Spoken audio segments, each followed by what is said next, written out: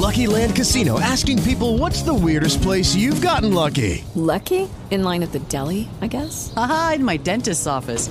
More than once, actually. Do I have to say? Yes, you do. In the car before my kids' PTA meeting. Really? Yes. Excuse me, what's the weirdest place you've gotten lucky? I never win and tell. Well, there you have it. You can get lucky anywhere, playing at LuckyLandSlots.com. Play for free right now. Are you feeling lucky? No purchase necessary. Void where prohibited by law. 18 plus. Terms and conditions apply. See website for details. Blog Talk Radio.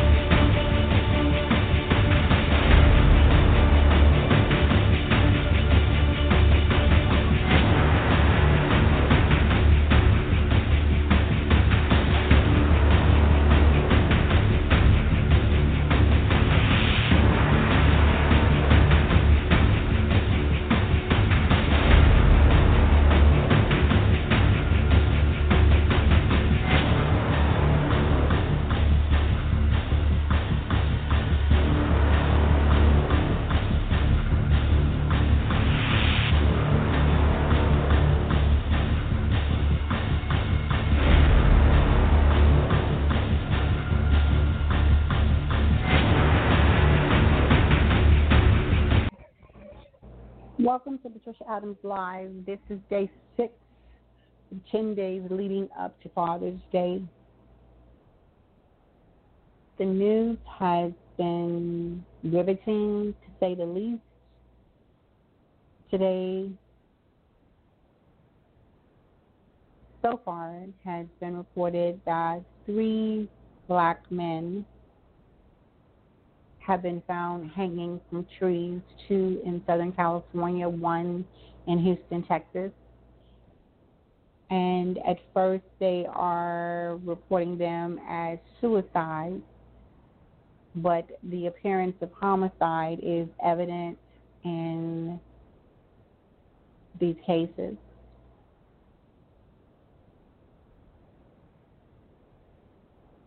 For posterity's sake, right now we are in a place of unrest in America and the world, and it is deeper than a black and white issue. It is deeper than a civil war issue. It is deeper than segregation and desegregation and Jim Crow and slavery. This is deeper than that. And I have been reading comments from people who are saying, forget the past or let the past go. This thing that is going on right now is really not about the past. It's really not about the past. There is something that is an undertow that is orchestrated, pre-orchestrated, pre-designed, predetermined to do this, to unleash the types of chaos that are happening within the span of time that they've been happening in. There is a hidden agenda. There is a hidden source of control behind this. And for those of you who believe in God and those of you who believe in prayer, this is now that time to choose whose side you're on. Either you believe or you don't believe. And it's not my place to force you to believe or convince you to believe. But to those of you who do believe, now is the time for a deeper commitment to your faith, to prayer, to seeing the things that are not naturally seen, to be able to see the tailstorm, the brush fire, the whirlwind, whatever it is, to see the root of all of this. Because they're talking of defunding the police department. Well, if you defund the police department, then we come under martial law. If we come under martial law, then the whole system becomes open to mercenaries and people of all sorts. I mean, and now that we are able to carry, it's almost like a precursor to the Wild Wild West. Places where we had conquered and become civilized, and guns were used primarily for hunting and all of that. Now they're not just becoming armed for the sake of going hunting. Four-legged animals or winged animals, but human beings. And that changes the dynamic.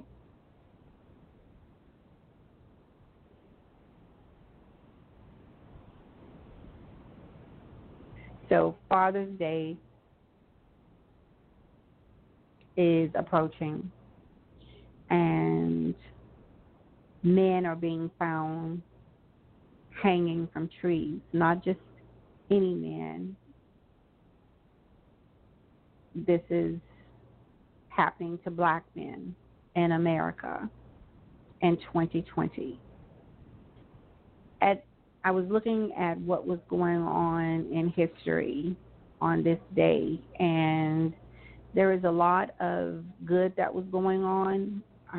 Had first black graduate from West Point, man, had the first license issued to a black woman from the Federation of Aeronautic International, and there's a lot of things that were going on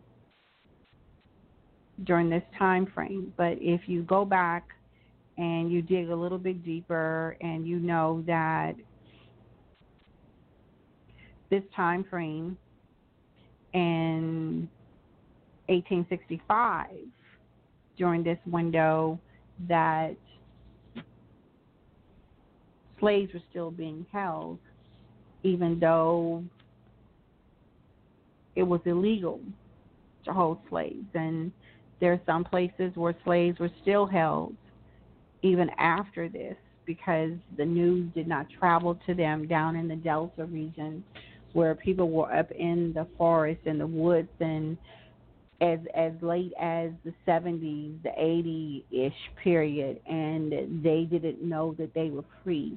And we're talking about not 1880, we're talking about 1970s, 1980s, where word didn't get to them, intentionally did not get to them to let them know that they were free, and nothing was done about it. There was nothing done.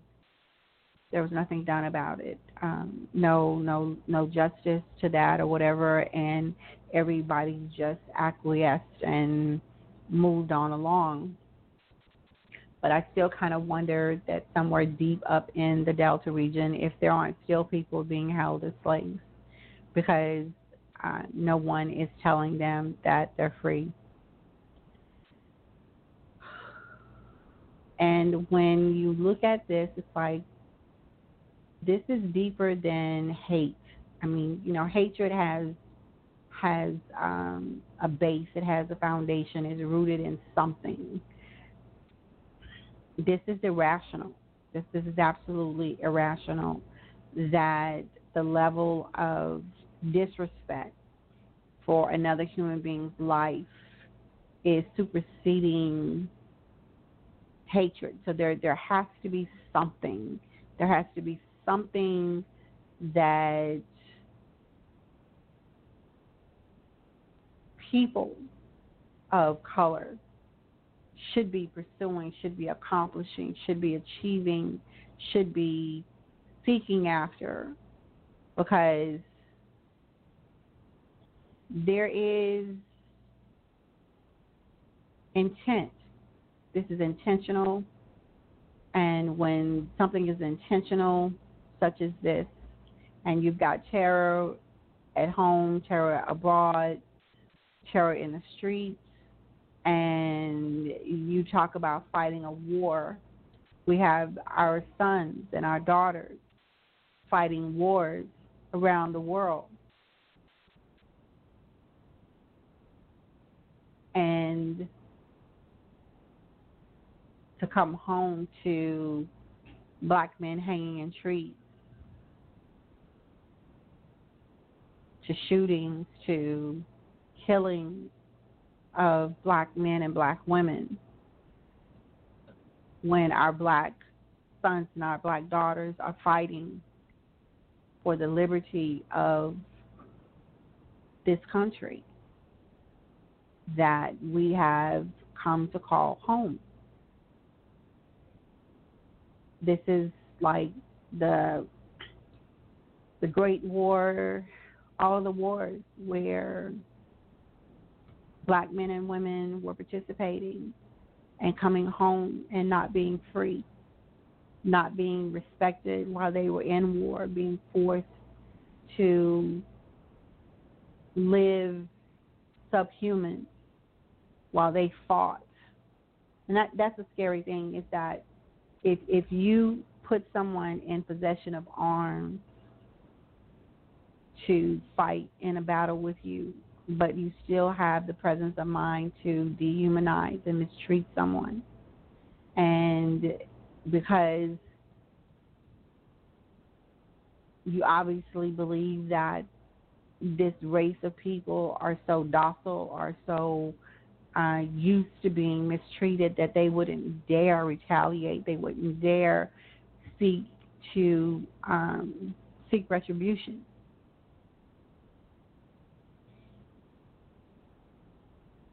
And you say forget, and I said that on my social media post, basically, is that we are of this earth.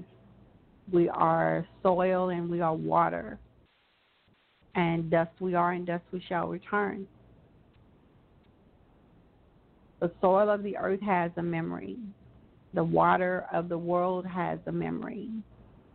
And the earth remembers history. Water remembers history. And we are dirt and water. And because of that, we have memory. And forgiving is one thing, forgetting is another. And forgiveness takes the sting of what was done and the poison of what was done out of the soil and the water that you are as a human being.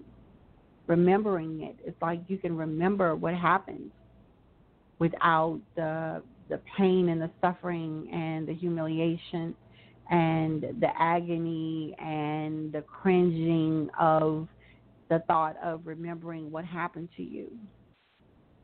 That's what forgiveness does. It's like an anti-venom that takes the poison out of your system, because the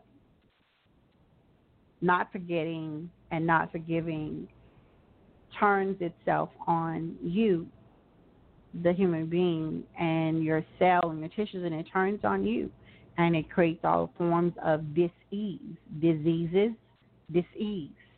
in your body and in your system. And many people, I honestly believe that a lot of the disease that we have has a lot to do with the state of our hearts, what we feel, what we think, our emotional state, how we are navigating life, how we feel about ourselves, and how we feel about other people.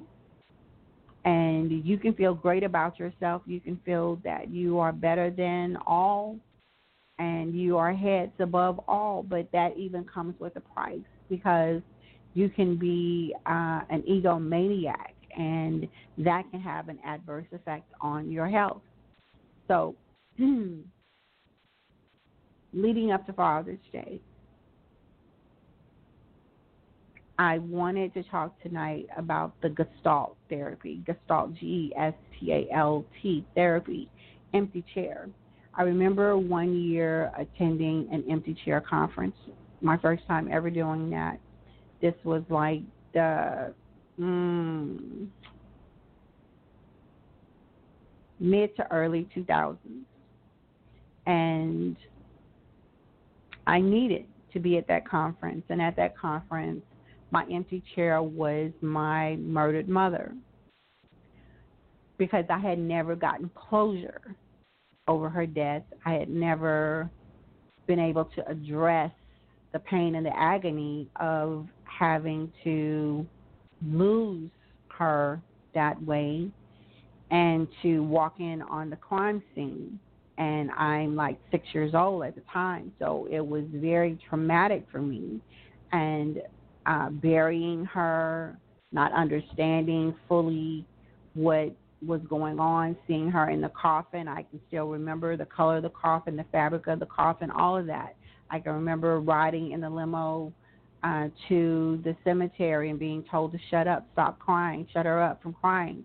And shortly after that, then I'm completely separated from what I had known up to that point and put someplace else where nobody ever uttered her name.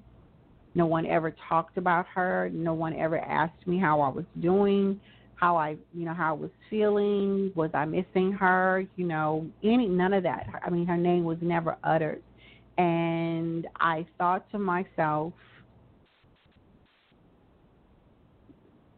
how am I supposed to navigate this? How am I supposed to keep moving? So it was always a sense of feeling as if I was in an altered reality, if you would, because I was in a reality that I was forced to live in. It wasn't one of my choosing. I was forced to live in it. And to learn how to survive in it, I had to do whatever I was told to do. And in that, growing up in that, and finally reaching an age where I was no longer under the control of that environment, but I still had remnants of what had happened to my mother, what had happened to me, and not having answers, not having closure. So I found myself going backwards to the past, going back to the scene of the crime, just driving around, looking at the scene of the crime, asking people questions who were still alive during that time, till the point where it was consuming me. It was absolutely consuming me.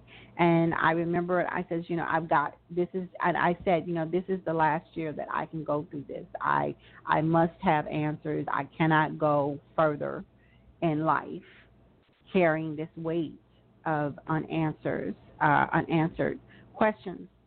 So I went to the library, and I told the librarian my story and what I was looking for. And I said, I know that it was publicized on radio, and if it was publicized on radio, I'm pretty sure that it was picked up in the press. And she pointed me to microfiche, and I dug through microfiche until I found the story.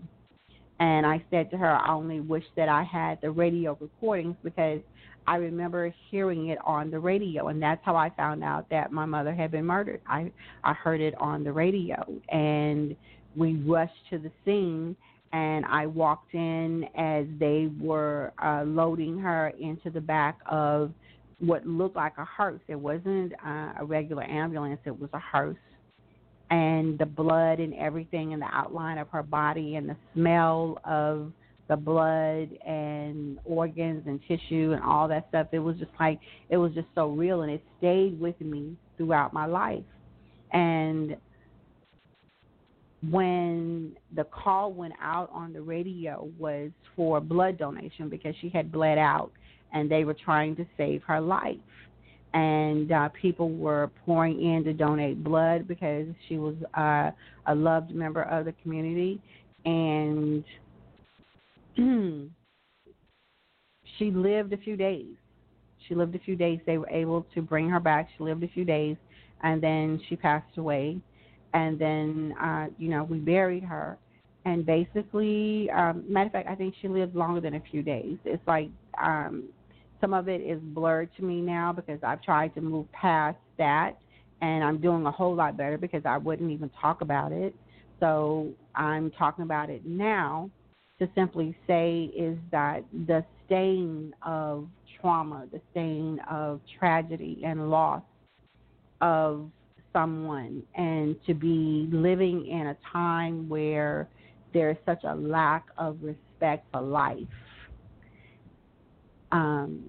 I've seen it. I've lived through the civil rights movement. I watched the assassinations live on TV of President John F. Kennedy, of Robert F. Kennedy, of Martin Luther King, of Medgar Evers. I mean, all this stuff was televised. It was televised, and, I'm a child and I'm witnessing this, and then to be alive during the time of 9/11 and watching people jump from the building to their deaths, I just, and it's like, have you forgotten all that we've gone through and how we walked side by side, black and white, brown and yellow, and we got through all of these things to come to this? So it's like it's an outside source, like someone imported somebody from someplace else with an agenda of coming to sow this, because this does not feel homegrown. It feels as if it was like an infiltration of a group of people that came and settled into our community until the opportune time presented itself for this to happen. We've had the school shootings, we've had Columbine, we've had the bombings, all of this. And this is not the community that we should be having in 2020. We've gone through so much together. We've gone through so much being at odds with one another, but we've gone through a lot of being in community with one another and coming together to help one another heal. For us to be at this place at this time during a pandemic of the proportion that we have, where you have people clashing, and I've gone in stores and I've seen people touching their physical body parts and touching food products and stuff. And I mean, when I say physical body parts, I'm talking about hands in the pants and up the pants and all kinds of stuff, up the dresses and stuff, and then touching products, wiping your nose with your hands, and then handling money and touching products as if like you have no regard for the safety and the well-being of others. And I've seen people out and about, and they're mingling, they're mixing, and you can go from the north, the south, the east, and the west of this town and see a different response. You go to one side of the town and you see people walking around responsibly with masks and gloves or whatever, and then you go to another side of town and you see people out and about, no masks, no gloves, no nothing, no distancing, no nothing. They're just mixing it up. And it's all surreal because it's about them. It's not about us. So it's like what's good for me, but it's not about what's good for us as a whole, as a group, as a people. So there's a lot of, whenever someone comes and listens to this recording, just know that I am not addressing everything that is happening, but there is a lot that's going on that is reminiscent of the civil rights movement right now, today, the National Guard, all kinds of things. So defunding the police department because we have people who have managed to get into the police department who are counterproductive to what to protect and to serve stands for would throw us into martial law, in my opinion. Martial law meaning that you would have the presence of military or National Guard or something like that, or you would have private agencies, private citizens and stuff. So we now, just so you know, is that we are in the artificial intelligence era, meaning that you can program a robot, you can program a humanoid type person, individual, a mannequin to talk and act and behave like a human. You can create skin on this robot that feels like a human being. People are creating female robots and having sex with them and having conversations with them because they are now preferring the company of robots over real women and over real men. And there's all types of things where we have all these different movements going on. We've got the Me Too movement, we've got Black Lives, we've got white lives, we've got all lives, we've got trans lives, we've got all types of movements going on. We've got magic this and magic that, and yet it's all about me, all about mine, and I really don't care if it's good for all of us. I just want it to be good for me. So we are in a very self-centered time right now. People are taking pictures of themselves, preoccupied, getting ran over because they won't get off their phones. They won't stop taking photographs of themselves. Just absolutely obsessed. Cannot navigate life. Can't function without the phone and a presence online where there's so many different images of you and them with your lips puckered and your chest out and everything. Just it's like, show me myself and I'm going to show you this, but don't you touch, don't you say anything. So now you have a society of people who are becoming socially castrated, if you would. I don't think that that's a word right now, but I'm just creating that because we have a need for pills to perform sexually. We have a need for all types of pills to procreate, to perform. And how did we get here? How did we get here? And is it something in the food that we're eating, something that we're drinking, something that's in the water?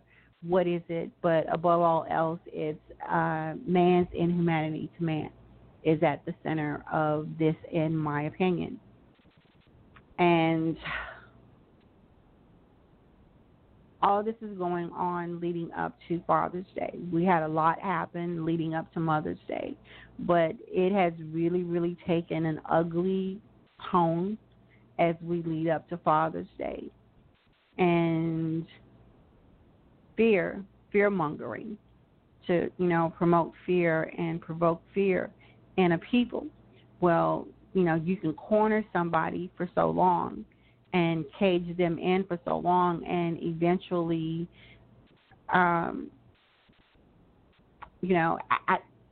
it's like, I don't know. I guess there was like a situation. I remember. I know I was a child. I mean, I consider myself a baby when this happened, and there was a bully in the neighborhood, and he would beat up just anybody, everybody, kids and stuff like that. And so one day I was playing with a friend in the neighborhood, and someone had dumped a pile of sand in the community. And my friend and I decided that we were going to build sandcastle. So we had our little cans, our little cartons and stuff, and so we were scooping and designing and building and all this. And he came over and he stomped on my sandcastle. And I looked up at him, and I believe he thought, because he had terrorized the neighborhood and the other kids, that I was going to just run and cry. And it was a tipping point for me, and before I knew it, I was all over him. We were rolling around in the grass, and I was jumping on him and beating him up. And he was taller than me, but I was beating him up. And I think that at this point, my mother had been murdered. So I had a lot of probably pent-up frustration, and he just happened to be the recipient of all of that. And I know that the worst part is that I had a head full of hair, and the sticker bugs in the grass had gotten all in my hair. And it was a horrible, horrible thing to have to endure, getting those things taken out of my hair.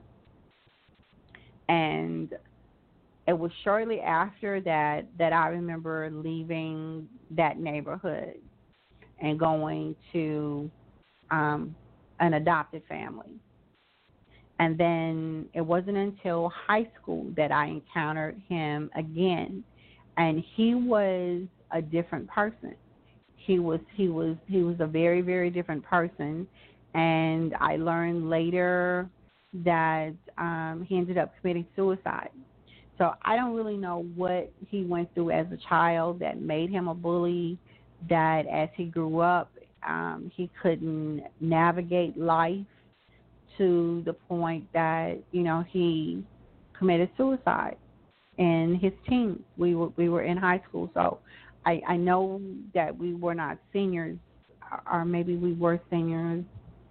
Yeah, he was a senior. I was a senior. We got through that, and I think it was a little bit after high school that he committed suicide. So I say all of that just to say that you really don't know what's going on with other people.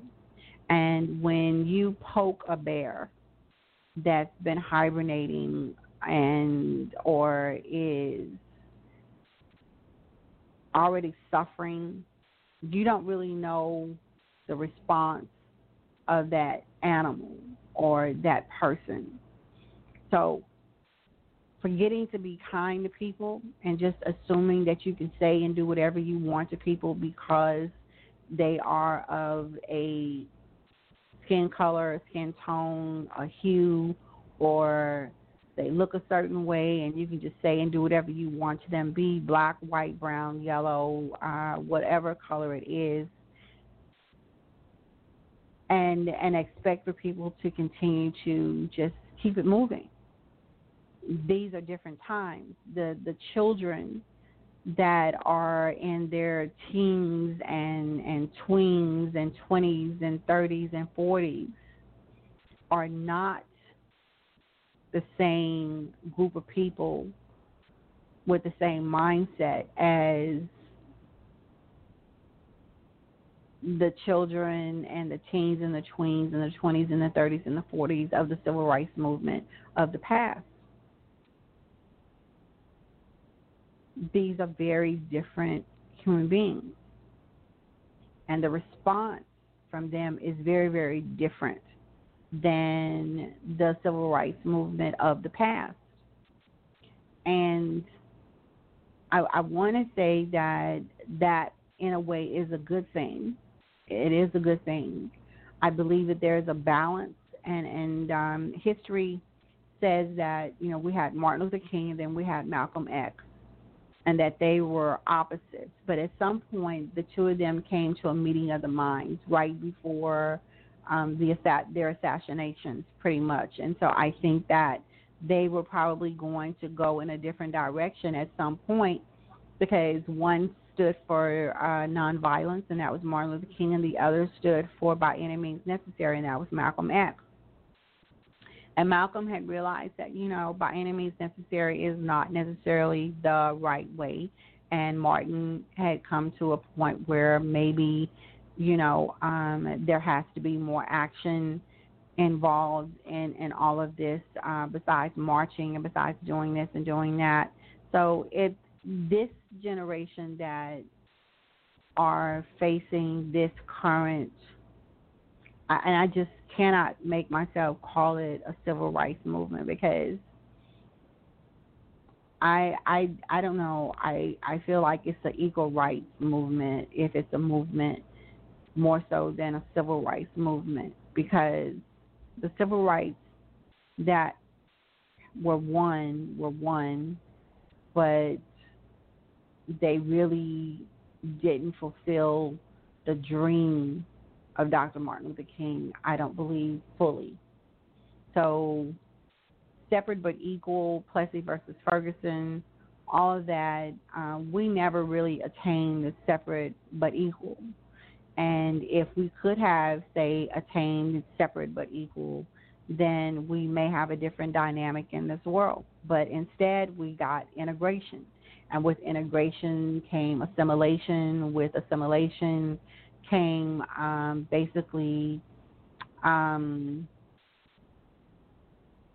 people moving away from being in just a segregated community, and you went and you lived wherever you wanted to live. And so if you go and you watch the movie Raisin in the Sun, then that kind of is the beginning of the sprawl of leaving the dense populated areas in the black community to spreading out into suburbia and mixing in the neighborhoods of the non-minority communities, sending our children to non-minority schools, sending them off to colleges, non-minority colleges, which resulted in a decline with attendance to the historically black colleges. And so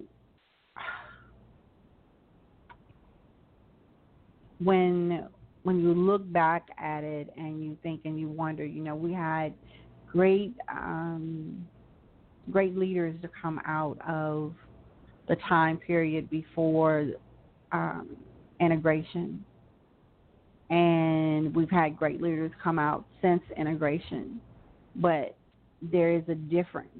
There's a difference. And so right now, the people who are marching and protesting now, it hurts. It really, really hurts, because they've grown up on a different philosophy, a different mindset than the grassroots of the civil rights movement. They've been fed a different manna, if you would. Their manna has come from various sources, not just education, not just college, not just university, but it's come from the phrase of talking about griots, coming from popular society, coming from musicians, coming from comedians, coming from people from different walks of life that have influenced this generation. So they come to the table differently than a Martin Luther King or a Malcolm X would. And because of that, I believe that there's an undertow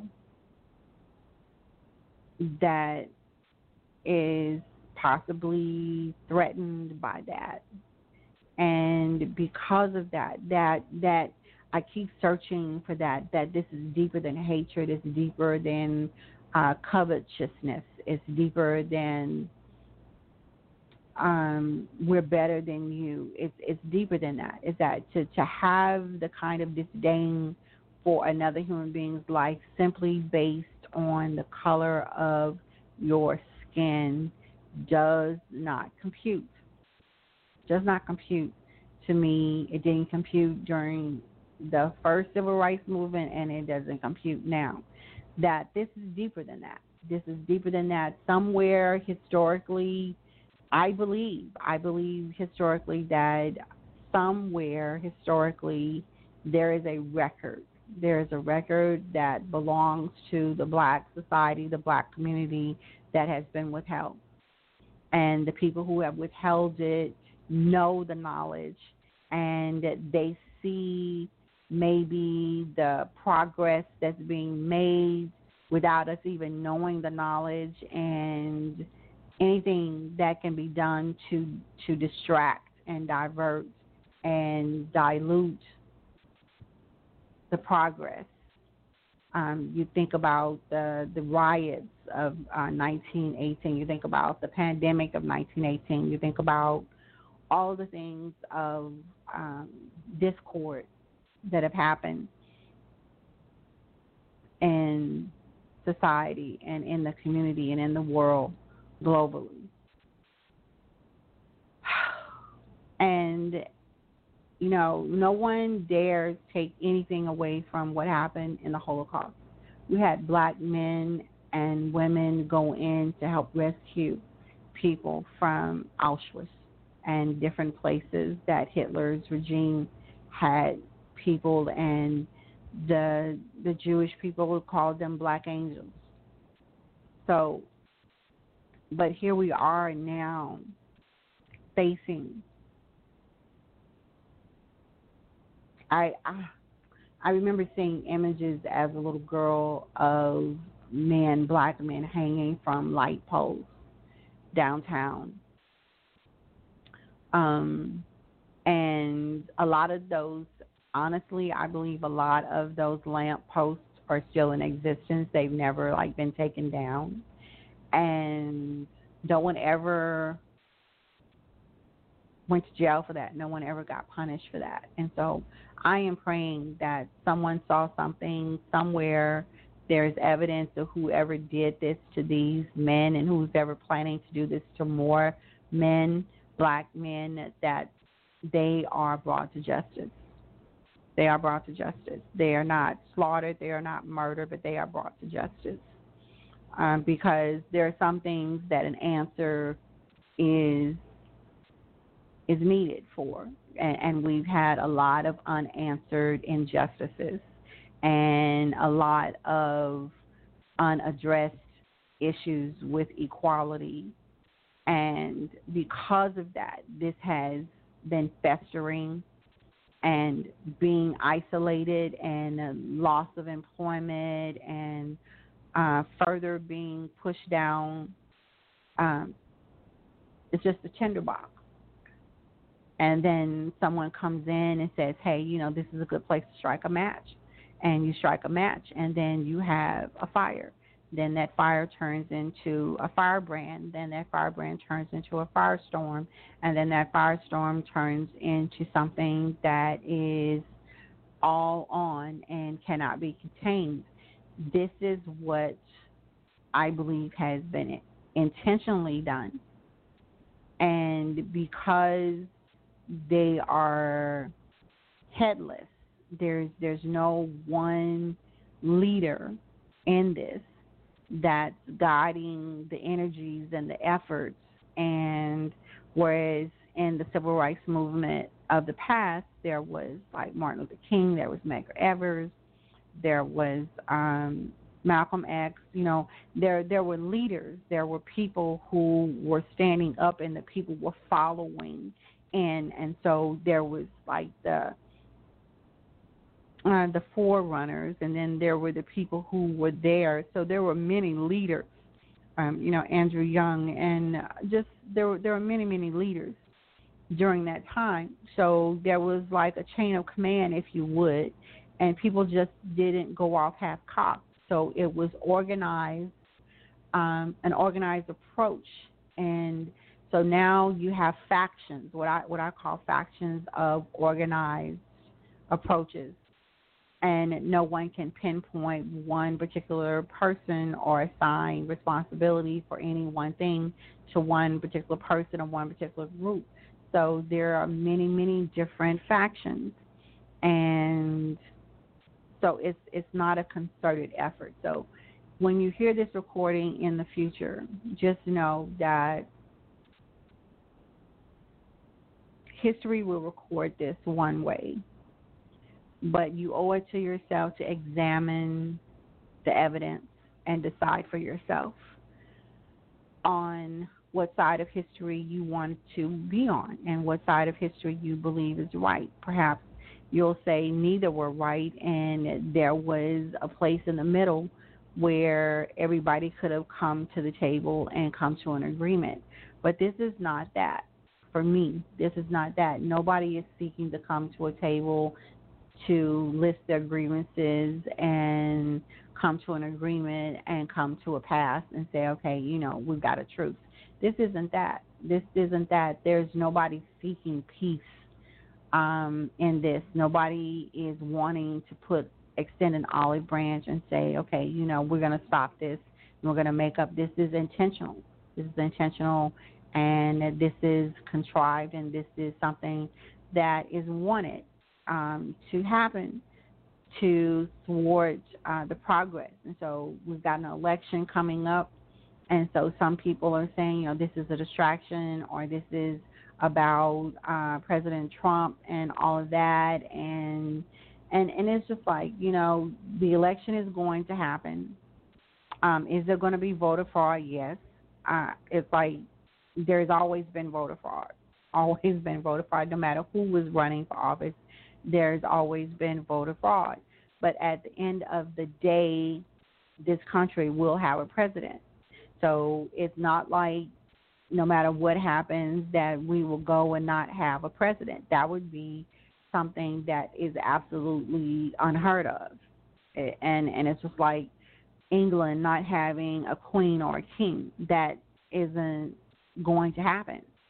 Somebody is going to be, as long as there's a monarchy, there is somebody who's going to ascend to the throne. As long as there is a White House and a office of president, someone is going to ascend to the throne.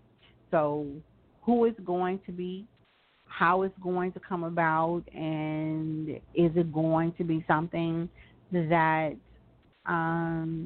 is done legally or done illegally? Only time will tell. Only time will tell. But I hope that should you hear this recording is that you will gather the evidence and make a decision for yourself. Don't believe everything that you read in the history books at face value, because a lot of things that are written in the history books are skewed based on who's writing it. And I say this as a history major because I intentionally chose to study history and business, American business and business law and history and English and writing and all of that, trying to get a handle on what made America America. And I would say that I had great teachers in high school and college. But at the same time, I had a lot of things left out, whether it was intentional or what. A lot of things were left out. A lot of things were whitewashed. A lot of things were not told the way that they actually were. So you can call it a miseducation or whatever. But I've learned a lot about history since graduating high school and college. That was not taught to me. That should have been taught to me because certain pieces of it were taught to me, but not all the facts were taught. So this is what I'm saying, that should you hear this recording in the future, I implore you to take an investigative approach and don't believe everything that you read. Don't believe everything that you read, because it's going to read according to the writer. And if the writer is not unbiased, then you're going to have a biased account. You owe it to yourself, if you're seeking the truth, whenever you hear this, is to look at all of the evidence and make a decision based on truth. Don't take a side. Don't take the white, the black, the brown, the yellow side, all of this. But how is it that you can have whites killing blacks and it not be considered unjust? But if a black kills a white, there's going to be justice, right? There's going to be justice. And so that you can be assured of, there's going to be justice. But nobody out of all the races that exist, you've got the Hispanics, you've got the Indians, you've got the Asians, you've got the Middle Eastern Indians, and nobody's killing them. Nobody's chopping it up with them. It's just the black and the white. Why is that? Out of all of the races that there are in the world, why is there always an undertow between the black and the white? Not every black person descended from a slave. That's something that I learned after school. Not everybody descended from a slave, but the greatest majority of blacks in America descended from slaves. So is it that there's a passage in the Bible. There's a passage in the Bible, and this is Absalom, Amnon, and Tamar, David's children. And the brother desired his sister, and he was madly, madly in love with his sister. So he deceived his sister into coming to care for him. And when she came to care for him, he raped her. And after he raped her, that same love that he had for her suddenly turned into vile hate and disdain for her. So you flip the coin to going from love to hate so intensely. So the opposite side of that to just being wanting to see this person totally destroyed. And you cannot find another recording about this Tamar in the Bible. She goes to live in her other brother's house for all of her days. She never marries. She never becomes a mother. History does not record that. If it's out there, I would love to read it. But the shame and the humiliation of what happened to her took her identity, took her value, took her valor, took her dignity, took her ability to want to rise above that because of the cultural norms of the day. She was worthless because of what had been done to her. Nobody would want her as a wife. Nobody would want to marry her or to have a family with her. Nobody would want her.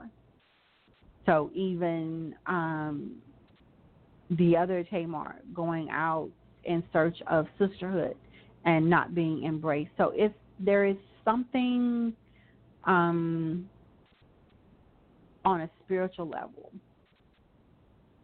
is what I'm pointing to as we're coming up to Father's Day, is that we came, and I say we because I'm descendant from slaves.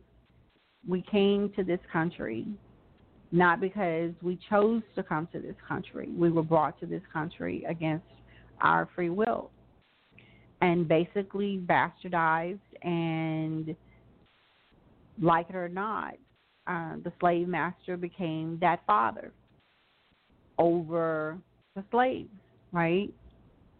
And so because we were not acknowledged or legitimized, we were chattel, we were property. That stigma of being bastards in America has prevailed in a lot of ways in the black community, in our lives, personally and individually. So when you have bastard children, if you would, and I'm not talking about in a derogatory sense, but I'm saying where you have children that you don't take ownership of. History records that you sired children by this many slaves or whatever, but you really don't want to claim them, and you don't want your family to claim them. You don't take ownership or responsibility for their well-being, and you sell them off to raise money for your family that you do own up to, and so you don't see the evidence or the effect that this has on a people, because it's been encoded into the DNA, and it's being passed down, it's being passed down. And I remember hearing an Asian being interviewed during the Rodney King melee in California, and she said, no work, no live with blacks. Fire. They have fire in their bosom. No. They have fire in their bosom. So the fire that's in the bosom of the black man comes from the genetic encoding of all of the history that they've endured and that they've gone through, yet they still are here. They have not been annihilated. They have not gone, and we are basically almost the smallest percentage of the population, but we have the greatest percentage of injustice done to us. And so to tell people as we come into this commercial holiday of Father's Day that you are not wanted, you're not welcome, how can you call someone not welcome when you brought them to this house? You brought them into your house, and now suddenly they're no longer welcome. Well, it's like that's just not how it works. It's just not how it works. I mean, where do we go? The language that the people had when they came, that was stripped from them. The identity that they had was stripped from them. The ability to hand down the history, the oral history of who we were as a people. So now we have DNA, Ancestry, and 23andMe and all this, where people can draw your blood or take saliva samples and basically trace you against a database of other people and say, okay, this is your people. This is where you came from. This is where you belong. And yet that I feel like I think that should be something that the government gives to every black American. That is not something that should have to be paid for. It should just be given as something to every black American so that they can know where they descended from. But at the same time, this is a nation that has not, a nation of people that have not been embraced by the fathers that brought us to this land. And we have learned to teach ourselves to be fathers and mothers, not because of what was imparted to us. So there's something about the black man and the white man that goes much deeper than what history is acknowledging and recording. Somewhere there is a secret book that has answers. But in the meantime, I say that with God, all things are possible. And I believe in God, and as for me and my house, we will serve the Lord. I am not asking you to believe, and I'm not going to fall out with you if you don't believe. It is choice. But I have experienced much, and I attribute it to God. So as we come to a close on the show, again, this is day 6 of the broadcast of 10 days of broadcasting leading up to Father's Day. And I have people in mind that I want to interview during this time, but it's kind of like a fireside that I'm just having a conversation. And I'm just saying to you that we are one people. We are one people. And if you don't want to be one people, then you have to make a decision. If you don't want to be here, or you don't want us to be here, or whatever, we're here and you're here, and we have to learn to move past all of this and puppetry, and let us be, so that we can become the members of society that we need to become. And if should we choose to leave, that's, our choice. But we were brought here, and here we are. We don't know any place else. So as we close, this has been Patricia Adams Live, and this is June 15th, 2020.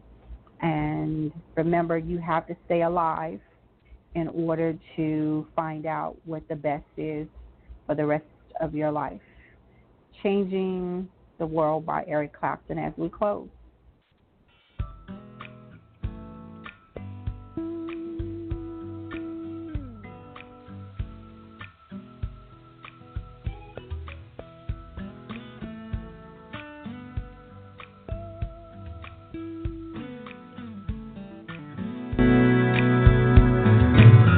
If I can reach the stars, pull one down to you, shining on my heart, so you could see the truth. Then this love I have inside is everything it seems. But for now I find it's only in my dreams, and I can change the world. I'll be the sunlight in your universe. You would take my love for really something good. Baby, if I could change the world.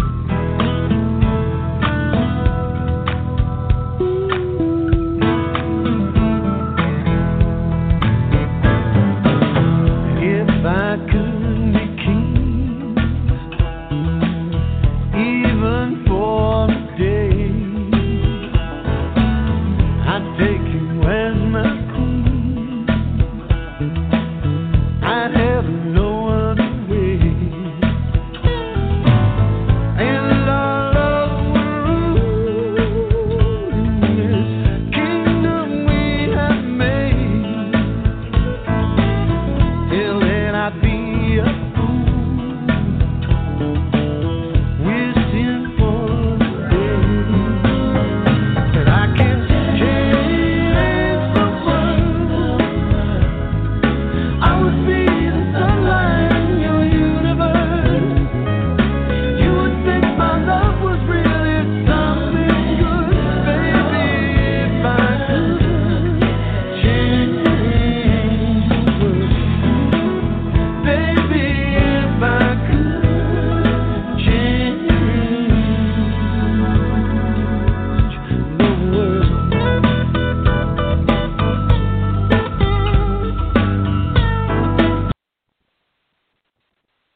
Hey guys, it is Ryan. I'm not sure if you know this about me, but I'm a bit of a fun fanatic when I can. I like to work, but I like fun too. It's a thing. And now the truth is out there. I can tell you about my favorite place to have fun. Chumba Casino. They have hundreds of social casino style games to choose from with new games released each week. You can play for free anytime, anywhere. And each day brings a new chance to collect daily bonuses. So join me in the fun. Sign up now at ChumbaCasino.com. No purchase necessary. VGW Group. Void where prohibited by law. See terms and conditions. 18+.